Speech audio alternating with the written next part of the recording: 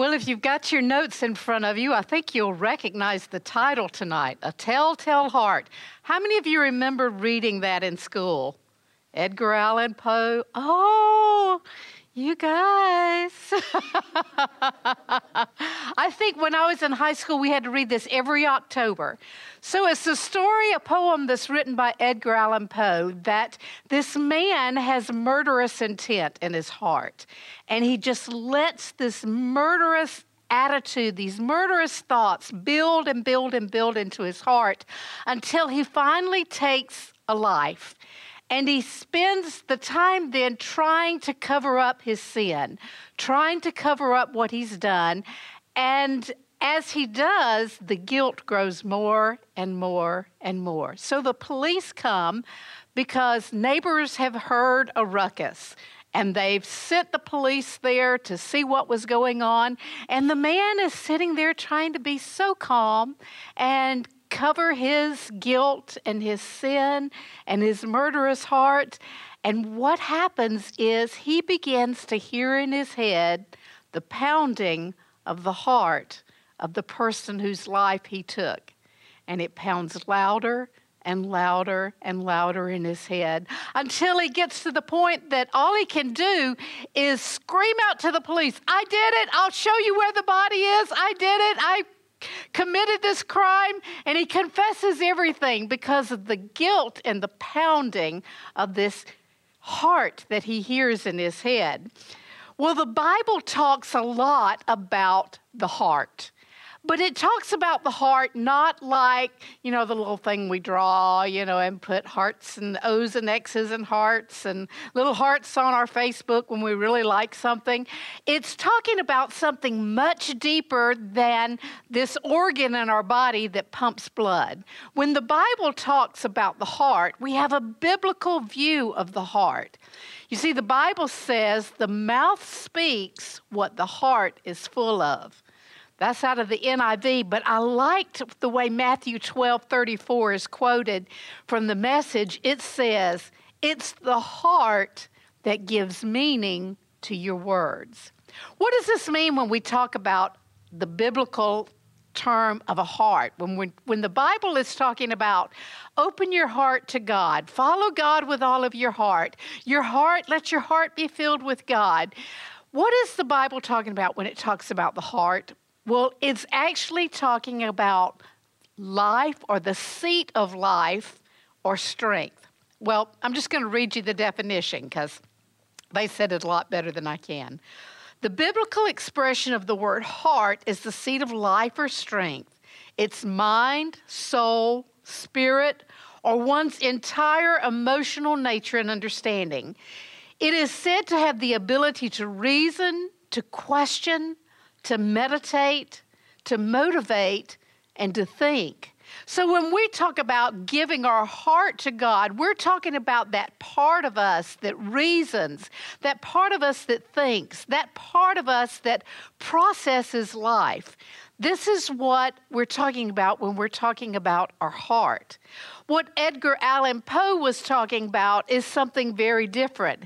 He says it's that beating of this hideous heart, this heart that was pounding guilt into his head, he calls the hideous heart, which is exactly the opposite of what God says he wants from us, is a pure heart.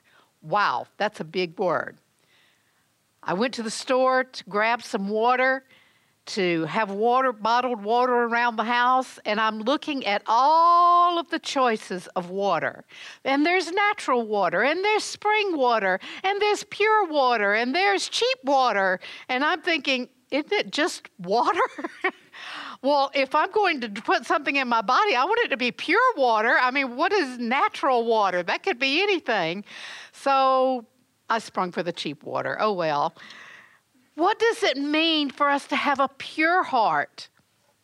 Genesis chapter 6, verse 5, God talks about the hideous heart, the opposite side of that coin of the pure heart. The Lord says he saw how great the wickedness of the human race had become on the earth, and that every inclination of the thoughts of the human heart were only evil all the time. If that was back in Genesis, how much more with this illustration today? You can't turn on the news without watching and seeing something manifest of a hideous heart. It's almost at the point that I don't like to watch it anymore.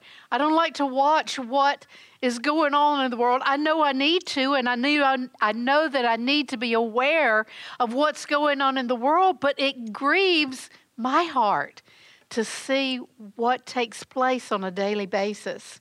And if it grieves my heart, how much more so does it grieve God's heart?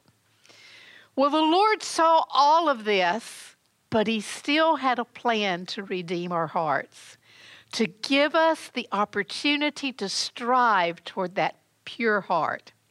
We understand this expression that the Bible uses of the heart, not the beating organ in our body, but we understand this concept. We do it in expressions. We use expressions that are things like, oh, that just pulled on my heartstrings.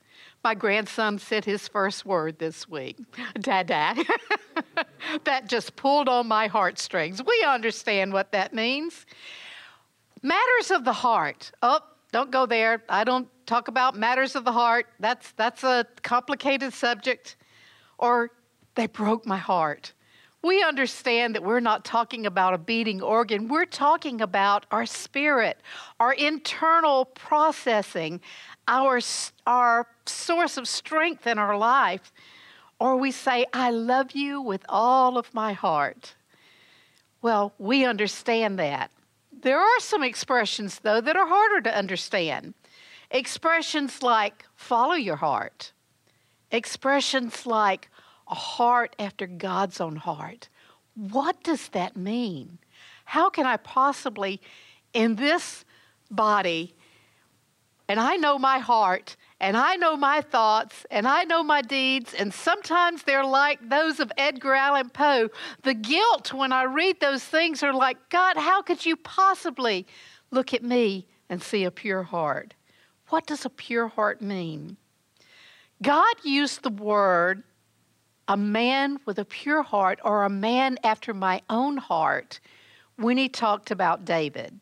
And those of you that have read the Old Testament through the life of David, David could be a rascally dude sometimes. David could get himself into situations, and then it was like, oh my goodness, how did I get here? Why did I do that? Why did I make that decision? Well, David understood something about his heart, that when he followed after his own heart without following God's guidance and seeking God for His guidance, that following his own heart was going to get him into trouble every time. David understood what it meant to follow his own heart. He also knew what it meant to seek God for God's heart. So how could God say that this man who kept messing up, this man who kept missing it, how could God say that David had a heart like his own heart? David learned something very important, very young, very early. He learned what it meant to have a repentant heart. Every time we see David, through Kings, Samuel, the Psalms, David says, I know my own heart. I know my own thoughts, Lord. But he learned how to repent. And David had a confidence in God. Maybe it came from those years that he spent out watching his father's sheep, when he would sing songs of praise to the Lord, when he would quote to himself or say to himself the things he had learned about God, that maybe some of the Psalms that were later recorded, he actually wrote those when he was out watching a bunch of sheep and not doing anything really extravagant with his life. But this young man learned very early that when you call on God, He is faithful to forgive you. David understood what it meant to have a repentant heart. Psalms 51 verse 10 says, create in me a pure heart, O God, and renew a steadfast spirit within me. Why did he use the word renew? Because sometimes we mess up, and sometimes we don't walk steadfastly in this repentant, this pure heart that God desires for us. But the beauty of God is that he knew that. God knew that we were going to miss it. God knew that there were going to be times where we would need repentance. And from the very beginning of time, God made provisions so that we could be restored to him through his Son, Jesus Christ. What a beautiful picture of a father's heart. I know my kids. I would do anything in the world for my kids. They call and say, Mom, I need a babysitter. I have to take this child for this appointment and do this with this child, and I need a babysitter. So what do? Cammie, I get in the car and I drive 12 hours to go babysit grandkids because that's what grandmas do. I love my kids, but I'm not sacrificing one of my kids for you. I love you, but I don't love you that much. But God in his beauty, God in his tender heart, God in his pure heart, knew that we could never meet that standard of purity on our own. So he provided the price for that purity. What does it mean to have a heart after God? Well, first it means taking our courage in the Lord. Psalm 62, verse 2 and 6 talks about finding my courage, finding my strength in the Lord. I know that that courage doesn't come within myself. I know that that courage is not in my own ability, but there is a courage and there is a strength that comes from God that strengthens my heart in whatever I have to face. The heart that follows after God recognizes that I have to put my reliance on God.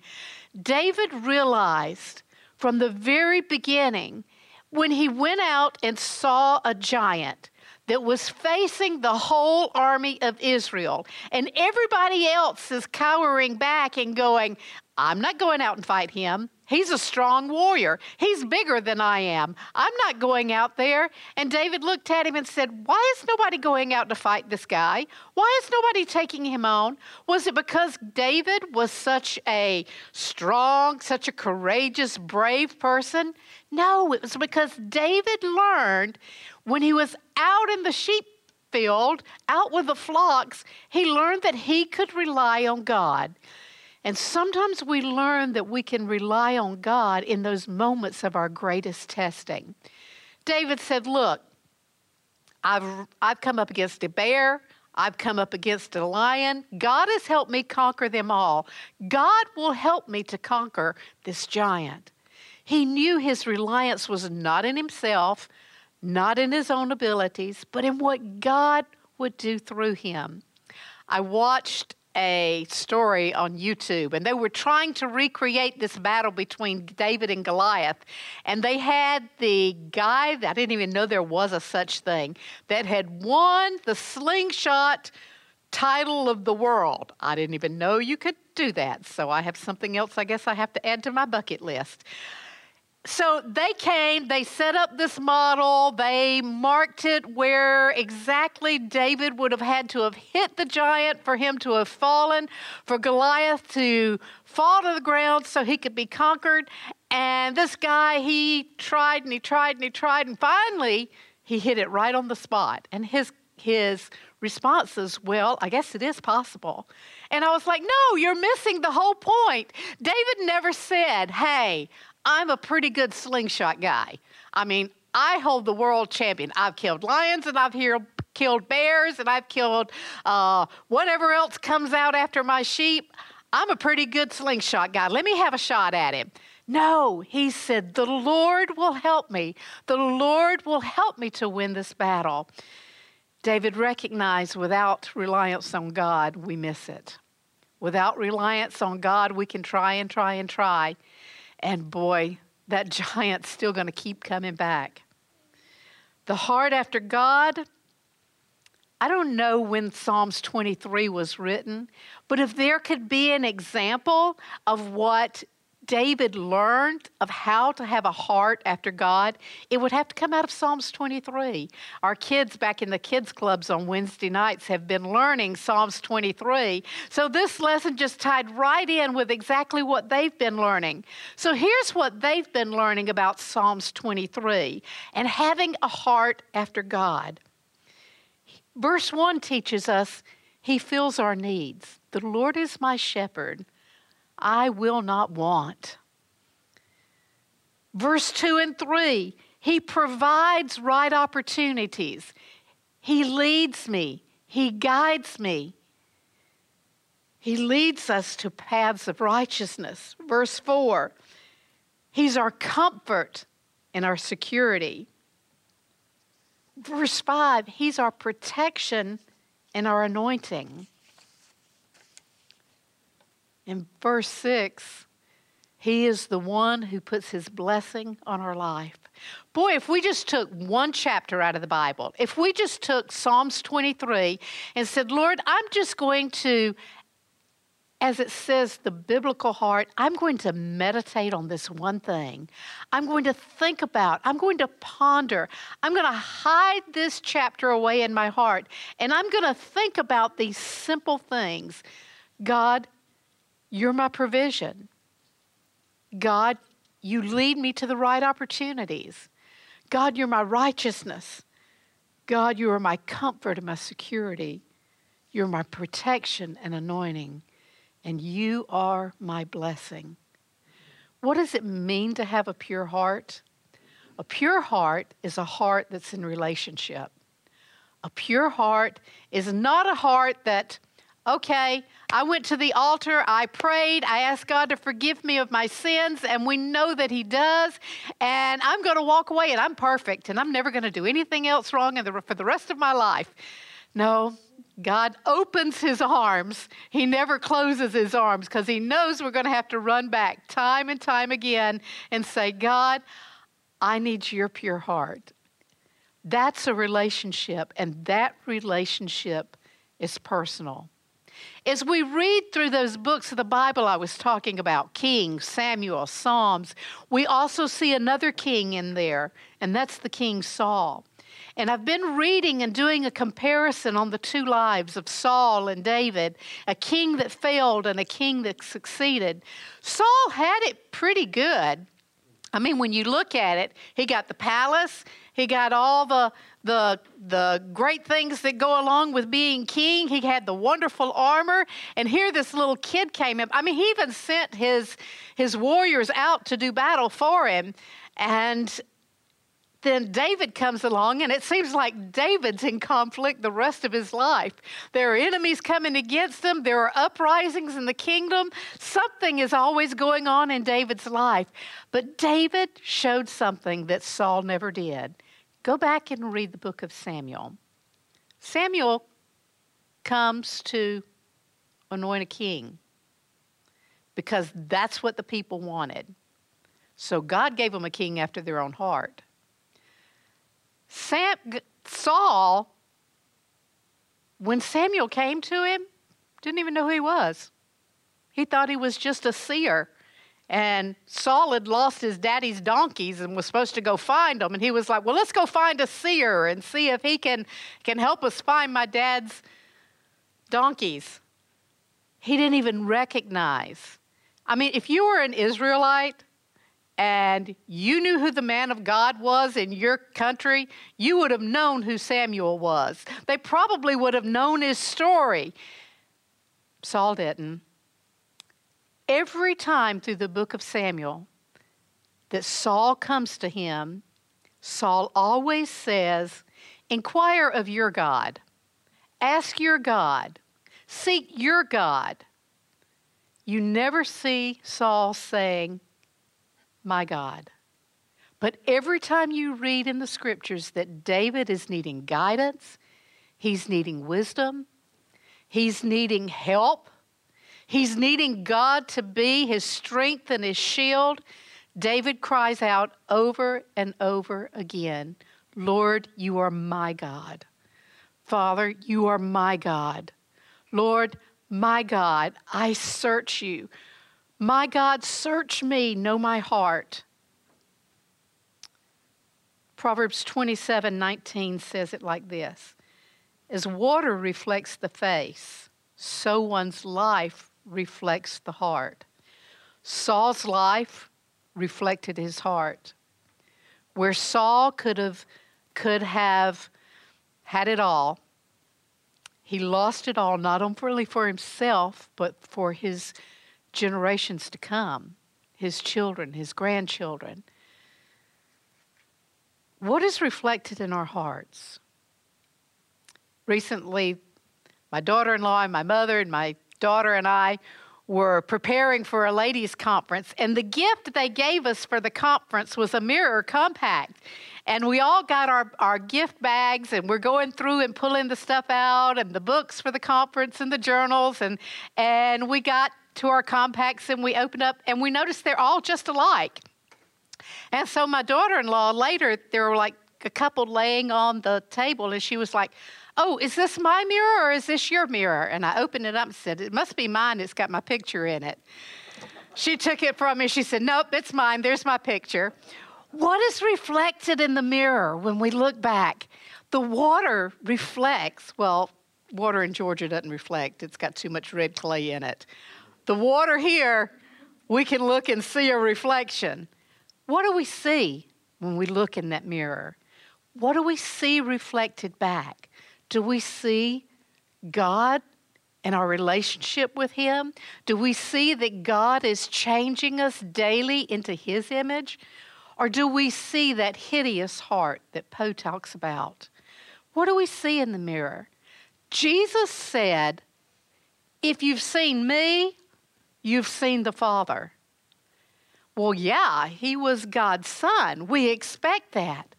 But when Paul starts writing about us being changed and transformed and taking on day by day, he says that we are transformed into the image of Christ, who we follow. And so if we look in that mirror, we should not see our own reflection. We should see the reflection of Christ Himself. 2 Corinthians chapter 3, verse 18. And I love how the New King James said it. We are all with unveiled face.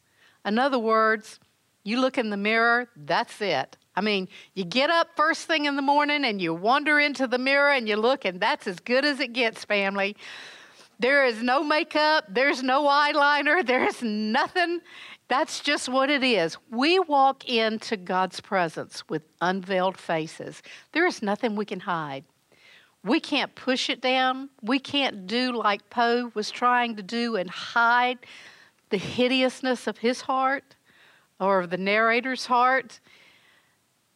We walk into His presence and we are unveiled.